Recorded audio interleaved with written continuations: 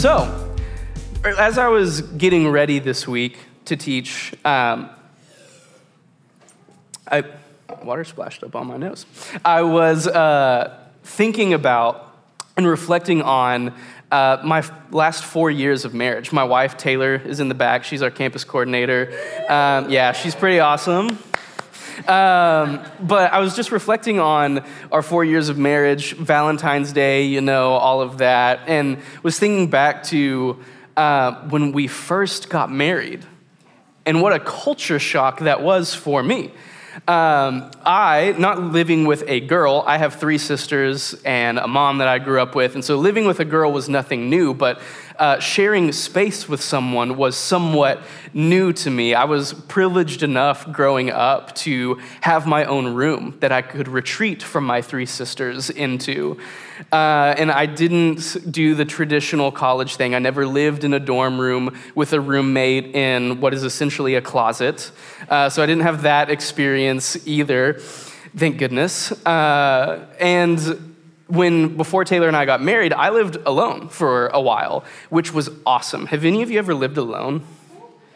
It rocks. Your own space, your own schedule, your own bed and refrigerator and all of that. But then something happened. I got married and Taylor moved in, and that was also awesome, but I had half the amount of bed space. There was all this other stuff in my drawers all of a sudden, and just everything was cut in half, effectively, it felt like. But there's also so much joy in living with someone, right? And you get to learn someone in a whole new way when you live closely with them.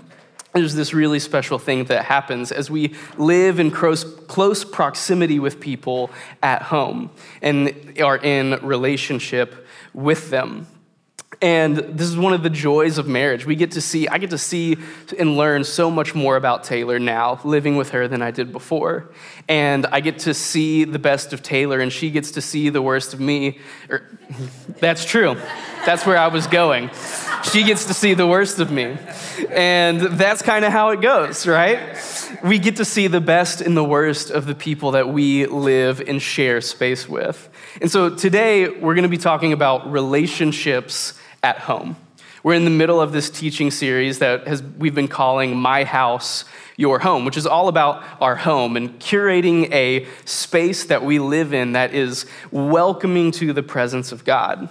We believe that your home can become a sanctuary where the Spirit of God just lives and dwells and moves freely in your midst. That your home can go from places of anxiety or temptation or patterns of sin to places where you feel the most free and alive in Christ. Talking about our homes, that we believe our homes can be places where heaven and earth collide, where they touch, that the kingdom of heaven can come on earth as it is in heaven in your home as it is in heaven. Does that sound good to anyone?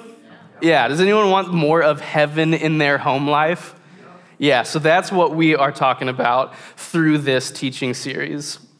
So, the last 2 weeks we talked about prayer and worship, and then we talked about Bible. These 2 practices, how do we do them at home? And these 2 practices are a bit more inward focused. It's really easy with prayer and worship and scripture just to be like, yeah, me and Jesus. It's awesome, just us. Alone. And now we're going from that inward and stepping out into relationships, from this inward look to more of this outward look at our relationships at home, which will continue on into next week as well. And so as we hop into this conversation, I want to give a quick preface, or really 3 prefaces under one real quick, all right? So this conversation about relationships at home, just due to its very nature, will kind of be circulating around families, family dynamics, and family life, husband, wife, child, that sort of thing. We'll talk about that a lot this morning, but I want you to know that this conversation is for everyone in the room. This is not just a conversation for our families in the back. This is for all of us. And you will see that the further we get into this teaching, the more you will see how this actually relates to all of us. Second, a lot of you guys are single and dating or engaged or looking to be married. And the best time to learn about marriage is before you're married. And the best time to learn about having kids or about raising kids is before you have kids. It's always great and wise to learn ahead of where you are. So take that with you as well. If you are not yet in that season of life, you very well may be one day. And so here's some wisdom for you, hopefully. And third, in no way this morning am I saying that the Christian ideal life is to be married. I am not saying that to experience the fullness of life in Christ, you need to be married. Do not hear me saying that at any point this morning. Paul actually argues quite the opposite in one of his letters to the church in Corinth. He says, hey, I wish more people weren't married because you can experience so much more of Christ because you're not distracted. But he also says, singleness and marriage are both gifts from God, and accept them and just really lean into them in whatever season you are in. And so there's our three prefaces, all right? You guys ready now to move on into the actual teaching? Cool. All right, since we don't have slides, if you do have a Bible, we're gonna be in Ephesians chapter 5. That's where we're gonna start this morning. I'll let you guys turn there as I give a little context. So Ephesians was this letter written by this guy named Paul. Paul, the apostle to the Gentiles, and it's attributed to being written to the church in this city called Ephesus, which is in modern-day Turkey, where Paul had planted a church. And Ephesus was this big port city, really the first time that there had been a major port city in history. It's the first time we have a city that's a big melting pot of different cultures and languages and religions and all these things kind of coexisting in one place, something we're very used to now, but this was kind of the first time that had really happened in history. But it's also, as a port city, a place where things come in and spread throughout the world. And so this letter that Paul's writing to the Ephesians, scholars believe, due to several different things, is not simply just a church or a letter to the church in Ephesus, but was written to be circulated among many churches. It's a word to the church at large, all right, which we are a part of as the church. So Ephesians also has this structure of two halves. The first half, chapters 1 through 3, are really focused on Paul talking about this revelation of the mystery of Christ and the church. Paul speaking to that we are all one in Christ. We are all members of Christ's body, of which he is the head. Christ is the groom of the church, and we, the church, are his bride. Paul is speaking to, he talks about that Christ is the cornerstone of the church, of which we are all like little stones in this building, but Christ is the cornerstone that gives direction and orientation to the church. And so then the second half of Ephesians is simply, how do we live in light of the first half? It's a lot more practical. How do we live in a new way of life as members of the body of Christ? And so that's where we are in the second half of Ephesians, getting some instruction from Paul. Sound good? You guys? All right. All right. So Ephesians chapter 21. I just spilled some water on myself. Yes, I did. That's what that awkward thing was. All right, we're going to pick up in verse 21 of chapter 5 of Ephesians. Submit to one another out of reverence for Christ. When I had a slide that was like underlined on the slide, that's really important. Remember that through this whole teaching. Verse 21, submit to one another out of reverence for Christ. Wives, submit to your husbands as to the Lord. For the husband is the head of the wife, even as Christ is the head of the church, his body, and is himself its Savior. Now, as the church submits to Christ, so also wives should submit in everything to their husbands. Deep breath. Husbands, love your wives as Christ loved the church and gave himself up for her, that he might sanctify her, having cleansed her by the washing of water with the word, so that he might present the church to himself in splendor, without spot or wrinkle or any such thing, that she might be holy and without blemish. In the same way, husbands should love their wives as their own bodies. He who loves his wife loves himself. For no one ever hated his own flesh, but nourishes and cherishes it, just as Christ does the church, because we are members of his body. Therefore, a man shall leave his father and mother and hold fast to his wife, and the two shall become one flesh.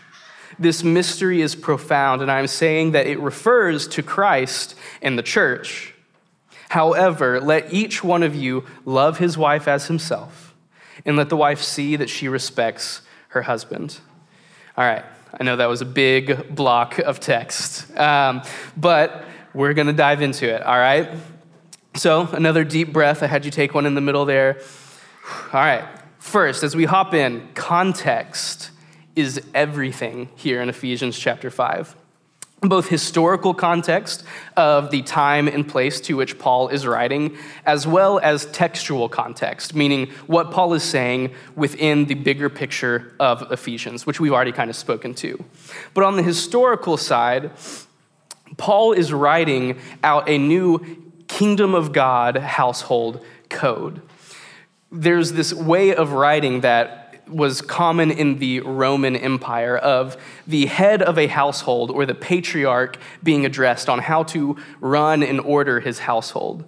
And Paul is giving us a new kingdom of God household code here in Ephesians 5. He continues on past what I read, speaking to children and fathers and servants and masters. He addresses the whole Roman household. And what Paul is doing here is giving us that new kingdom household code.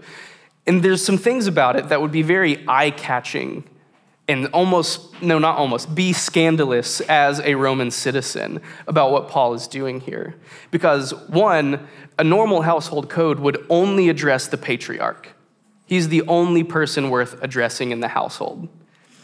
But here, Paul addresses not only the patriarch, not only the husband, but the wife. Not only the father, but the children, and not only the master, but the servants, giving them dignity, dignifying the entire household. But beyond that, Paul actually places them in a place of honor, speaking to them before he speaks to the patriarch, speaking to the wives first, honoring them, dignifying them, speaking to children first, honoring, dignifying them. So this is what Paul is doing here. He's subverting some of the Roman cultural social order. The church in Paul's day was scandalous to the society that it was in. You'd come into a church gathering and the normal social hierarchy has been tossed out the window of sorts. People are all on equal ground under Christ. And this is what Paul is giving vision to. And to the outside looking in at the church of the first century, this would have been baffling, scandalous, subversive, and almost look like anarchy. So what is Paul doing here?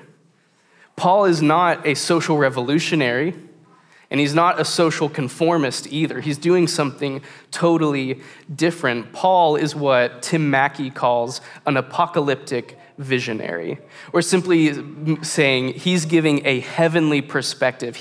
Paul is thinking on a completely different plane than we are when we typically come to this text, or than most people operate in. Paul is not operating on social progressivism versus social conservatism. Paul is speaking about the kingdom of God and a new way of seeing the household and all relationships.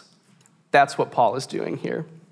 He's painting a picture for the church in Ephesus and the church beyond, and he's using the household. He's using familial relationships as the medium of painting that picture. Yes, he is giving real instruction to real people, but he's also doing something so much more. In order to see the full picture of what Paul is doing here, I think we need to go back and claim a little bit of a biblical view of the family to pick up some pieces. So we're going to go back to the beginning, quite literally, to Genesis chapter 2, and work through some things about how God has designed the family to work. So in Genesis chapter 2, verse 18, it says, "Then the Lord God said, 'It is not good that the man should be alone. I will make a helper fit for him.'" So God, he's been creating, he's been naming, this is good, this is good, this is good. He makes Adam, the solo man, and he sees that he's alone. And the first thing that God says is not good is a man alone. Can I get an amen? All right. So he sees that and he says, this isn't good. He needs a helper. And from Adam, he creates Eve, he creates woman, and gives Adam a helper. Now, it's kind of sad that we live in a culture where you hear the word helper, and you might be like a little offended or like taken back, like as if helper is a derogatory term or a lesser role within the order of the family. But I assure you, helper in Scripture is a huge compliment. Jesus said, when I leave, I'm going to send a helper, speaking of the Holy Spirit. This word helper here in Genesis 2 is this Hebrew word ezer. And an ezer is actually warrior language. Imagine yourself, close your eyes, imagine yourself out on a field of battle. Sword drawn, think like Chronicles of Narnia or Lord of the Rings or something. Sword drawn, surrounded by enemies, the orcs are all around, and one of your comrades comes up and gets back to back with you, defends you from behind. That is an ezer. It's someone who comes behind and fights back to back with you in battle. The word ezer carries with it the connotations of protector, defender, and redeemer. Taylor for sure is my ezer. She for sure comes behind me and protects me from all sorts of things that I probably don't even know about. She is helping me not make stupid decisions pretty much every day. She is my help. This word ezer, David uses to describe God dozens of times in the Psalms. He says, God is my help. God is my ezer. When I'm surrounded by enemies, he's right there with me. God is my help. So this is not a subservient or inferior role. Genesis 1:27 says, "So God created mankind in his own image. In the image of God, he created them. Male and female, he created them." So he created both male and female, different and distinct, but equal. Both made in the image of God, in reflecting his character in different ways. They're kind of like, there's not a one and a two. It's more of a yin and yang situation of completing each other and helping each other. In Paul in Ephesians, he speaks of the husband as the head of the household. And that's not an authoritative word. The word used there is kephale, which does mean the literal head of a body. But it carries with it this idea of source or origin point. Think like headwaters of a stream. That is what a kephale is. And he uses this word to describe Christ. He uses this word to describe Jesus and his role with the body. Jesus is the origin of the church. Jesus is the cornerstone of the church that gives orientation and direction. You would lay a cornerstone first because it gives structure to the rest of the building. It tells us where we're going. And so headship is this reflection of Christ that the husband carries. It gives direction, it leads, it orients, and it gives provision. In Greek thought, the head was the source of nourishment to the body, as Christ is to the church, and so the husband is to the household. And if Jesus is the picture of headship, Jesus' leadership style is that of the husband, one of walking in love, one of serving the people whom he walks with, one of kneeling down, taking the place of a servant and washing feet, one of obedience to the point of death, even death on a cross. The picture of headship that Paul is operating with is a call to lay down your life, to look for the goodwill of those in your family, and to place them ahead of yourself. And Paul continues that theme of subverting Roman culture throughout the rest of this household code into chapter 6. And are you guys beginning to see the picture that Paul is painting here? Are you guys seeing it? Yeah? Paul is expanding that verse 21. He's giving us an image of the love of Christ lived out through radical submission in our relationships at home and beyond. So why is he using the household? Why is he using the home, our family, to paint this picture? Home is the primary place where we learn to live out the gospel.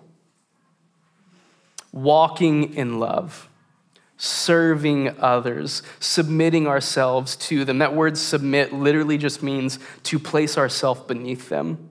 It's a word of just saying, hey, Taylor, hey, Marlo, your needs are more important than mine, and I'm going to look to meet your needs. Paul is an apocalyptic visionary speaking into what the kingdom of God household looks like and giving us a new framework, a new way of seeing all relationships, every relational category. And he's using the home to paint this picture. Family, husband, wife, child, parent, and that's only the beginning. It continues from there. Roommate, coworker, friend, and on down the relational list. Because we don't just go out, and it's not just a face that we put on when we come in here to church, or at least it shouldn't be, or when we're with our Christian friends, or when we're serving people in some capacity, but to walk in love is how we are to live in our most intimate relationships. Home, as I mentioned earlier, often sees the worst of us, but it also needs to see the best of us. It's this radical call that Paul is giving us of mutual submission in every relational category. Why is that important? Eugene Peterson once said, God is only God relationally, Father, Son, and Holy Spirit. The God that we serve is in his very essence relational. And he created us for relationship. And so a faith in a God that is in his nature relational is not one that we can live out in isolation or on our own, but it has to be lived out and worked out in relationship. This is what Paul is speaking to. And it first begins at home. It doesn't hit any closer to home than at home. We are all called to be ministers of the gospel. Did you guys know that we're all called to be ministers, not just the people who stand up here with microphones or on church staff, but the entire body of Christ is called to be ministers. In Paul's letter to the Ephesians, he says, and this is why God gave the apostles, prophets, evangelists, shepherds, teachers, for the equipping of the saints, which is the church, for the work of ministry. It's all of our job to be ministers, and that begins at home. That word minister that we have, it comes from the Latin minister. It's a Latin word, and in the root of that is the word minus, which just means less. And the word servant in Latin literally means, did I say servant? The word minister in Latin literally means servant. This is our call. Not not just church staff, but the whole church. Ministry is submitting to one another out of reverence for Christ. And that ministry flows out of our relationship with Christ, from abiding in him, but then it has to come out into our relationships. It comes from existing in and receiving first Christ's ministry to us, the way that he has served us. And then we go and do likewise out of reverence and love for Jesus. Ministry comes from a place of just living in that love of Christ, being present to him and being present to others. And that begins at home.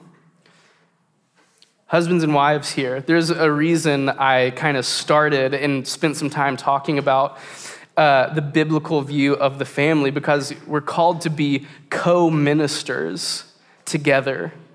But also, before we're co-ministers together, we are ministers to each other first. We submit ourselves to each other first. We place ourselves beneath each other. We look to the other's needs ahead of our own, and we serve the other as if they were Christ.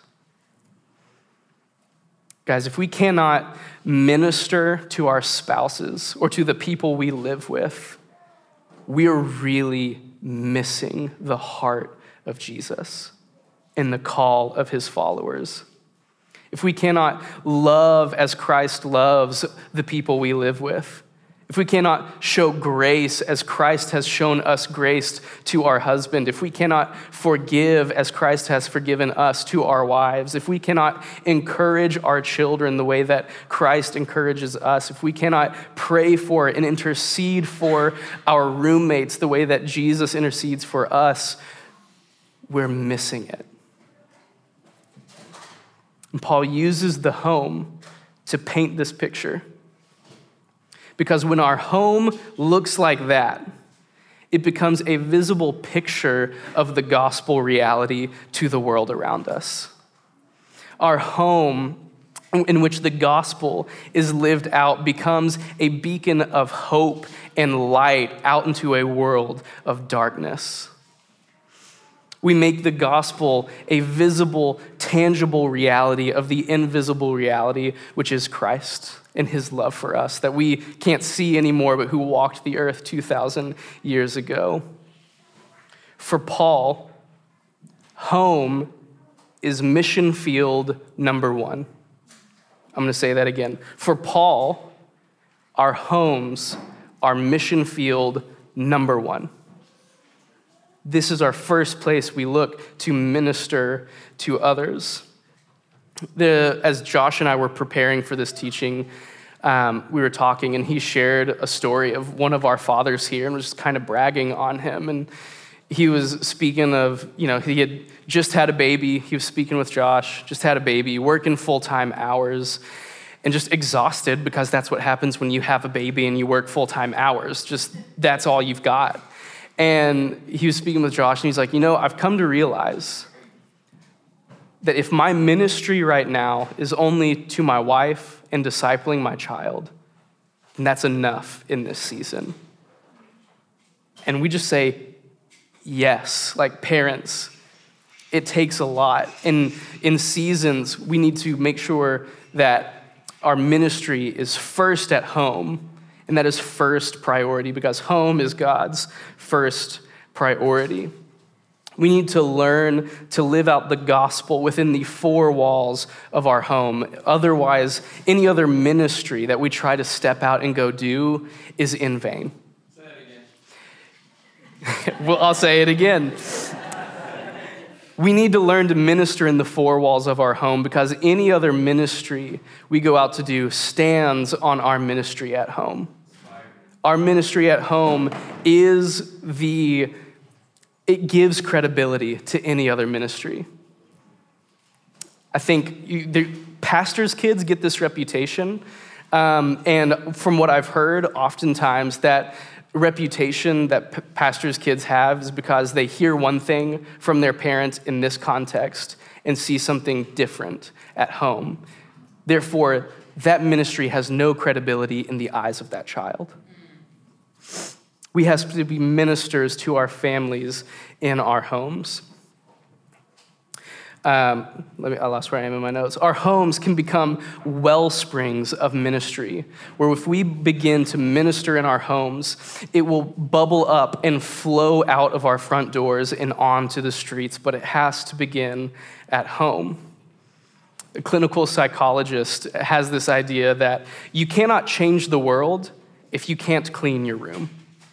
You can't step out and go and do powerful things if you don't have your house in order. And I think that's true. Like, you can't go out and minister if you can't minister to the people you live with and are close with. But also beyond that, within the gospel context, our homes also become that beacon of hope that I mentioned, this picture of the love of Christ. It goes beyond just getting ourselves in order, but actually becomes a tool for the gospel to be proclaimed.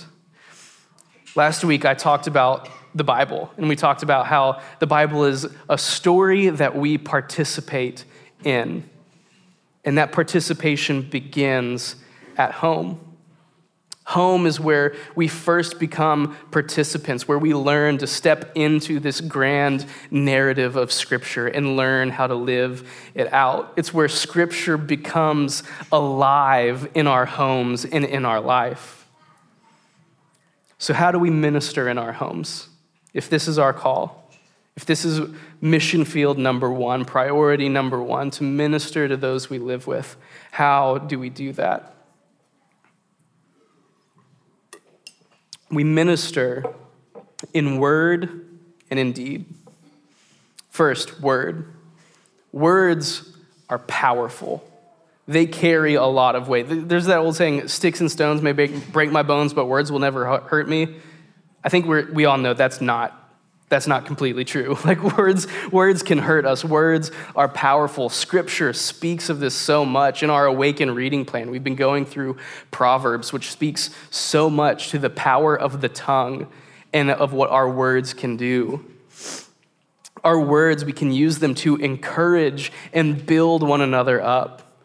We can use our words to bless people, tell them where we see God in their character and the goodness that he has created them for. We can use our words to speak truth to people. We can use our words in prayer and intercession. We use our words for thanksgiving and showing appreciation. But also, words without actions are cheap. We also need to minister in deed. I think about Peter's words in 1 Peter 3. He talks about, he's speaking to wives who are married to unbelieving husbands. And he basically tells them, hey, minister to them in your actions, and it's very possible they will come around to Christ if you just show the love of Christ in how you act and deal with them and relate to them. We can minister without even saying a word, and by just serving people in love. We can minister by caring for others' needs, cherishing them, seeing them, and really just listening to them, being slow to speak and quick to listen. To kind of end this teaching, I'm going to take all of this. We've kind of been way up here, and we've started to come down a little bit, and I'm going to bring it down even further to like practical what you can do. This phrase came out earlier this week that we shape our homes and our homes shape us. And more specifically, we shape our relationships at home in certain ways, and our homes then shape and foster certain kinds of relationships. We can create rhythms and habits and ways of encountering each other at home that are going to produce certain kinds of relationships based on many factors. And I just want to speak into the environment, conversation, and rhythms and traditions. So first, environment. The environment that we actually dwell within can foster our relationships in different ways. The easy, obvious one to pick on is screens. If we have a TV on all the time, and we're often more focused on watching whatever is on that screen than interacting and fostering relationship with the people we live with, that's going to produce a certain kind of relationship. How we share meals with each other, whether we're, again, sitting on a couch watching TV as we share meals, or if we're sitting at the dinner table, looking each other in the eye and having conversation together. Those are going to produce different kinds of relationships.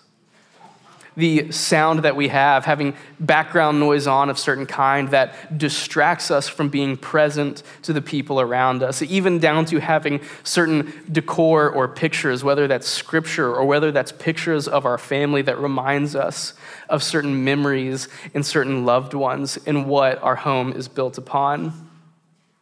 Conversation. We can foster certain ways of conversing with the people we live with. Do you listen well? I don't always. It's confession. Do you listen well? Like when someone that you live with speaks to you, does that go in one ear, out the other, or does it sink down into your person as something that you remember and hold on to and can speak to?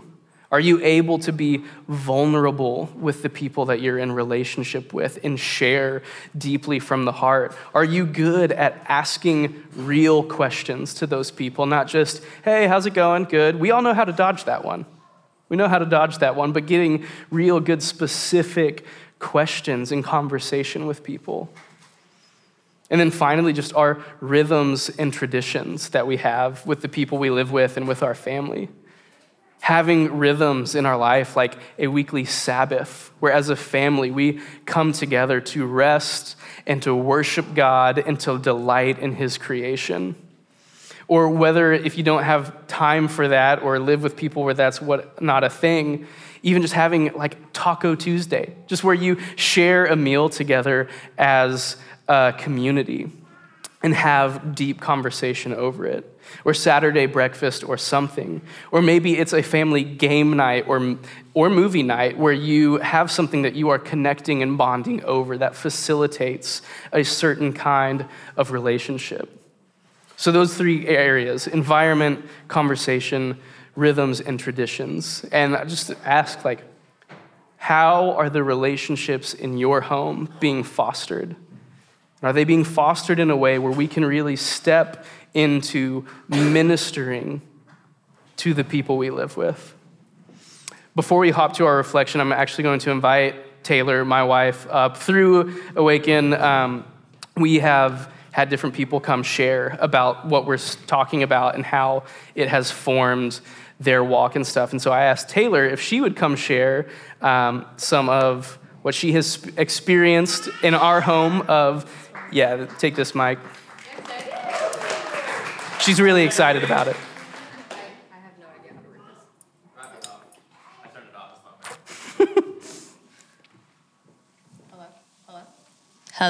Hello. All right. I kind of wrote down a long list of things to try to keep things brief. But I'll kind of hit the same things that he just did, like our physical, our environment, some of our rhythms, and then some of the fruit that we've seen out of that. So actually in Awaken of 2020, Gentry decided to, as part of his fast from screens, and out of that whole month of not using screens, we live in a pretty small condo, and so that means that I also could not really use screens very much because we were right there on top of each other, and so there wasn't really... I couldn't have a TV on and it not affect him. And so I also went the entire month without it. And then after that, we went back to normal routine, and we realized just how distracting and frustrating a TV was on all the time. So we actually don't have a TV anymore.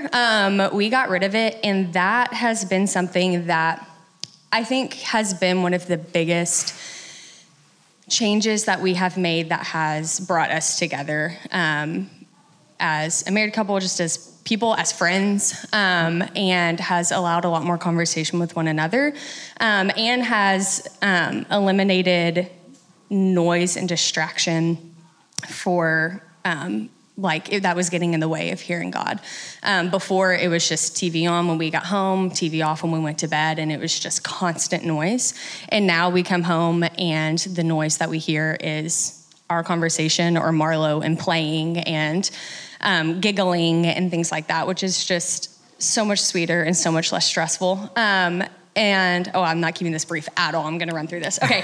I knew that was going to happen when I got up here. Another thing we've done is because we don't have a TV, our furniture is not facing anything that's distracting us and trying to entertain us. It's facing other furniture to facilitate conversation as well.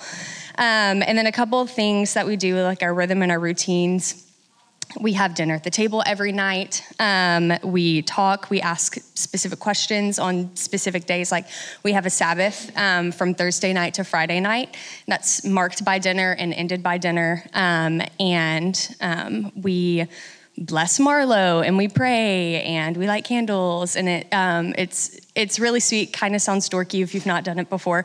But it is an entire day of resting in the Lord together and not being distracted by work and other responsibilities, and has just been a really sweet way, especially with having Marlo in the home.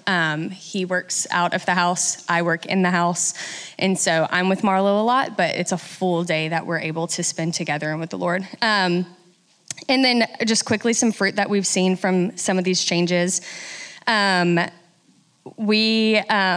We've started playing games together at night, which I think is kind of also dorky. And he also will get out his guitar and we'll sing worship songs, which is also dorky.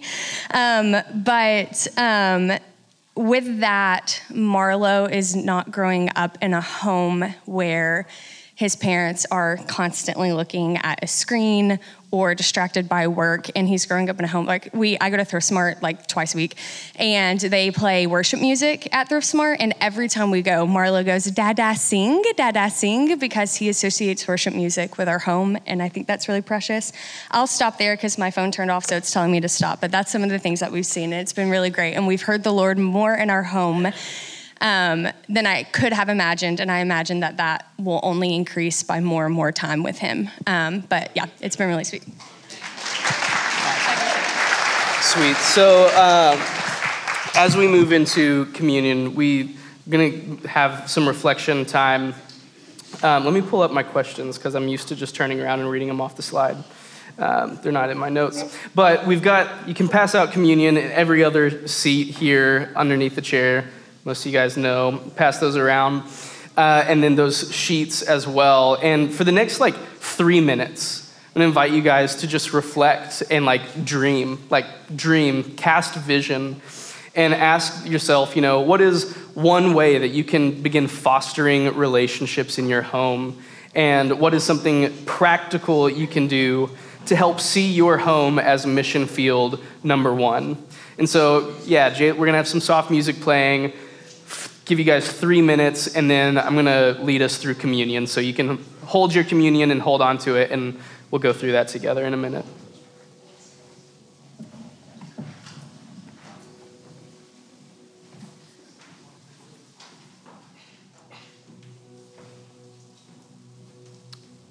If you're still thinking, praying, reflecting, keep doing it. Maybe 2 or 3 people want to share maybe some ideas that you guys have or something that you thought of about how you can help foster relationships at home, or something practical you can do to help see your home as mission field number one. Love to hear from a couple people.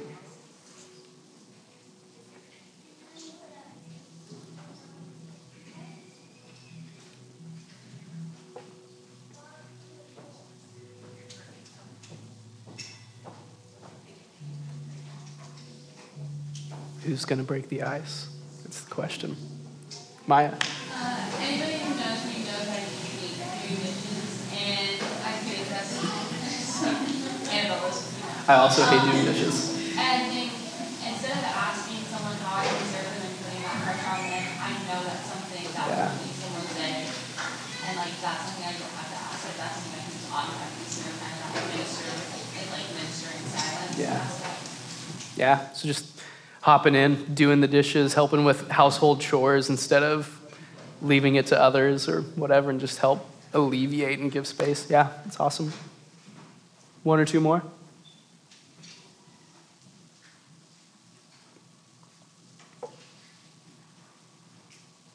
Yeah, let's go. Yeah, my roommate, he's studying for the acting and he uses like sticky notes to put all of his to-dos on. So I'll always like write on this like sticky note and we encourage me to Yeah. Yeah, it's using what he's already doing of writing himself sticky notes to remember things to add to that and just encourage him. That's awesome. Last chance, one more.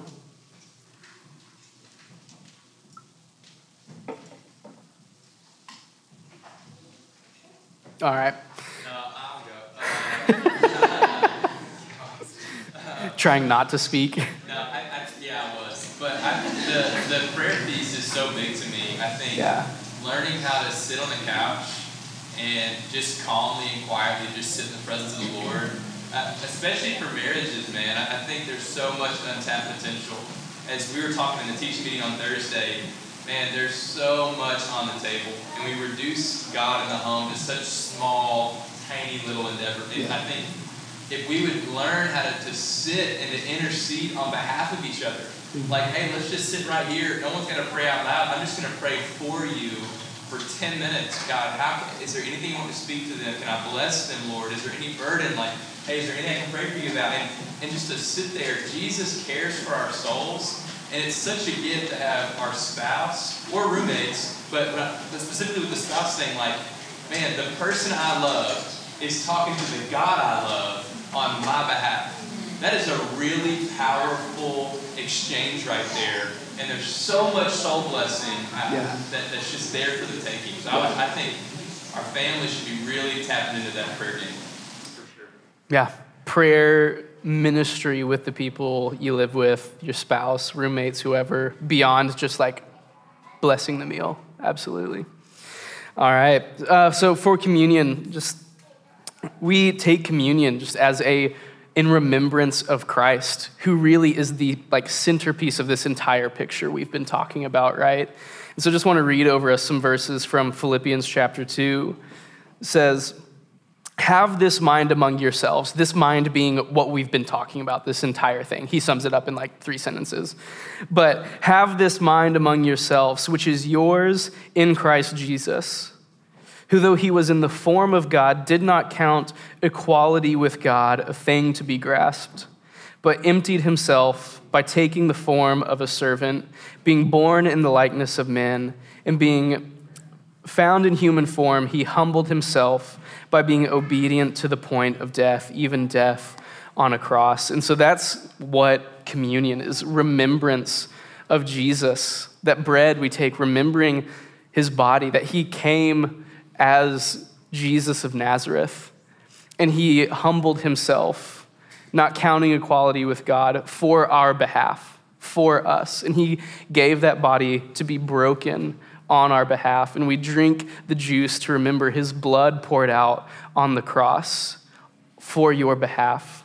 Jesus, the head of the church, chief minister. And so you can take communion just with that in mind and remembrance.